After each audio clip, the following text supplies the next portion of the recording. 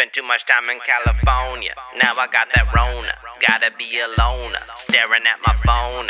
Gotta be a loner. Gotta be a loner. Hello, this is the Alona Virus podcast. It's a joke, like coronavirus, but it's left us all alone. Many of us alone together, but alone nonetheless. And it's weird, right? And I'm your viral host. I'm your Quentin Quarantino. This is Judy. Well, some people on Instagram suggested that I make a podcast because my Instagram has basically just turned into news about the coronavirus and everything to do with that, which has been a left turn from absolute nonsense. So I understand why some people might be annoyed or just plain confused or like, who do you think you are? Well, I agree with you. I completely agree with you. But I guess since my background's in biology and public health, and I'm also an actor, I guess I have some of the skills that might allow one to make an engaging podcast about a very boring but important subject, right? I think there's a lot of podcasts about coronavirus and quarantine and all that stuff out there that have recently popped up, but they're all pretty boring, and this one is going to be just as boring, but I'm younger. No, that's probably not even true. I have longer hair. Maybe not true. I don't know. I don't know what sets me apart. We're all just bored. This is a way to connect with people. It's going to be great. But I do hope that the people that have suggested that I do a podcast did so because there are people that want information. And one thing that I think I am actually good at is distilling science into something digestible, something that people can understand, people that don't necessarily have a background in science. And I think that's an important thing to do, especially during this time. People need to know what's going on and how they need to behave and change how everything affects their lifestyles, their lives, their well-being, and all of that. And this is a weird and tricky time. And I think that we'll get through it, but I also think it's probably still going to get a little worse before it starts to get better. As we compare this country to things that are happening around the world, Italy today had their highest number of deaths, I think, in a day, and they've, from what I can see, that they've been isolated and quarantined for weeks now, and it seems like people are participating and understand the importance. So if that's true, we might be in for some serious stuff in the coming weeks, which is scary. And I don't think there's really been too many reasons or characteristics in the Italian population identified as to why their numbers are so much higher. May have something to do with the amount of people that smoke. Again, this is a viral pneumonia. Any underlying conditions that people have that affect their lungs are going to affect their outcomes if they are to get this disease and be symptomatic. And also, Europeans are closer in contact than Americans are, just culturally. Their greetings are usually kisses on the cheek, stuff like that. So there is a lot more room for transmission just culturally.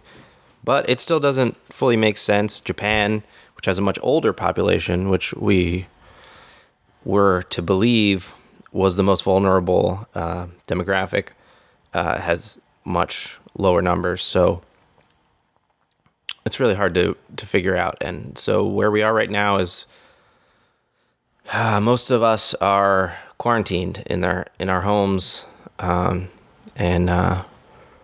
unfortunately, this is the best place for us to be for a number of reasons. I think most of us understand that.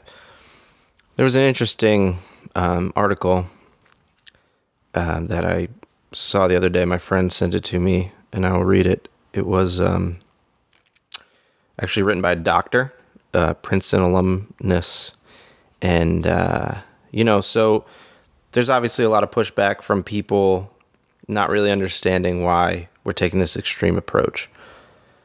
But there are also a lot of really smart people that also don't seem to get why this tactic is sensical. And so this was written by a radiologist. I'm a radiologist thinking about how to protect our patients and our families from the serious consequences of COVID-19. I see the fear and panic in society, and the reaction to this disease does not make sense to me. My contention is that we should be protecting those people most susceptible to the disease, morbidities, mortality from this illness. Those who are elderly or immune compromised, those in nursing homes, those carrying Medicare cards, those with known cancer or immune suppressing illnesses.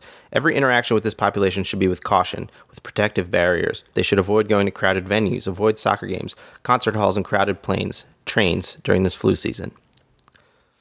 The other healthy, younger part of the population should go about their daily lives normally, without masks, but with common sense hygiene and proper etiquette. They should not be quarantined, isolated, or kept from living. Schools should not be closed. Only the susceptible should be kept out of school. Workplaces should not close. Only the susceptible should work from home. Travel should be encouraged for the young. The young and healthy will not die from COVID-19. Instead, they will develop immunity by contracting the virus. They're doing some carpentry work in the attic. Anyway, and when enough young people get the virus, there will be population protection. And when they grow old, they will not die from COVID-19. Instead, with young people inoculated, COVID-19 will become like one of the 115 common cold viruses that we live with yearly, many of which are coronaviruses. I hope I will become immune to this virus before I grow old. What doesn't kill me will make me stronger. Nobody under 30 years old has died in Korea. No one under 50 has died in Japan. Exposure to someone with COVID-19 should not lead to immediate isolation and self-quarantine. If we applied this policy to every aspect of our society, we will not have a functioning society. All of our hospitals and clinics will be closed because all of us in healthcare will be exposed to someone with coronavirus. Plus, containment of a highly contagious disease just doesn't work. If you've ever played the simulation game Plague, you will know that containment never works.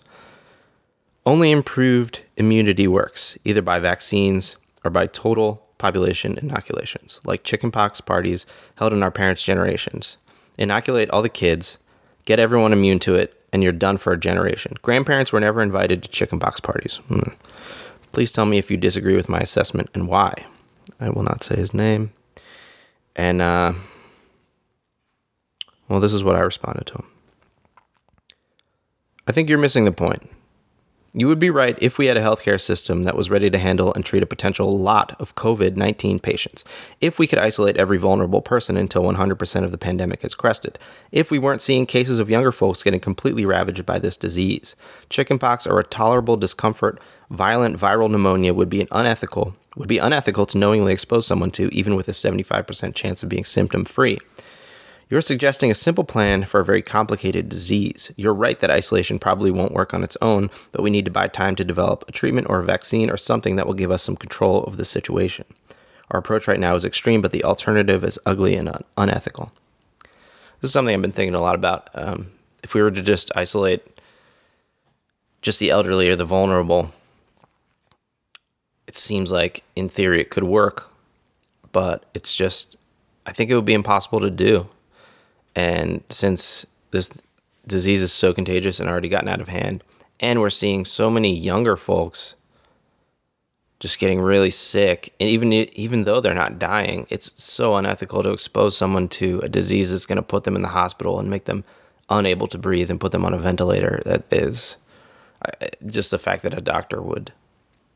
Maybe he didn't know that at the time of writing that, but just the fact that he could suggest that is pretty horrifying, I think. But anyway, there's a lot of information to be given, and I've given so much out. Not that I should be selling it. I'm just saying I've been talking so much about this on my Instagram and social media and stuff, and I don't know if I should just go over everything that's known. I feel like everybody's kind of on the same page, but I'm happy to. I would love to answer any questions. I want to hear people's stories. What is this quarantine situation ruining for you right now? What would you be doing? What are you missing out on? Are you stuck with somebody you don't want to be stuck with? That's hilarious. That'd be great. That'd be really funny. What are you getting? Like, what's the positive here? You know, I want to hear the story of like how you went from, oh, it's just the flu, to, oh shit, this is real and we could die. And this might be the end of the world in the country. Because a lot of us have made that shift. I was at work a couple of Wednesdays ago, and, I was kind of brushing off the whole thing. And then someone sent me an article that was written by an anonymous doctor in Italy that said that they had to choose who to intubate because they didn't have the resources to treat everyone that was coming in with this disease. And one of those people was an otherwise healthy 40-year-old woman.